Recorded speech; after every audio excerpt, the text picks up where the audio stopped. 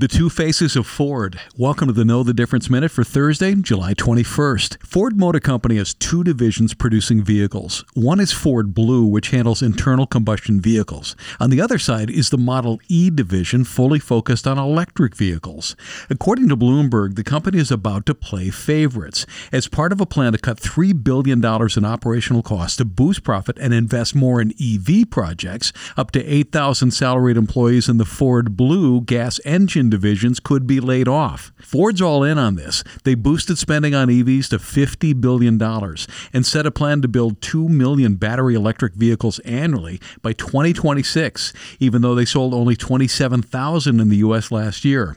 Last month, Ford's EV sales rose over 76% from a year earlier as it rolled out the electric F-150 Lightning pickup. For Dave Spotto, I'm Danny Clayton from Annex Wealth Management. That is your Know the Difference Minute.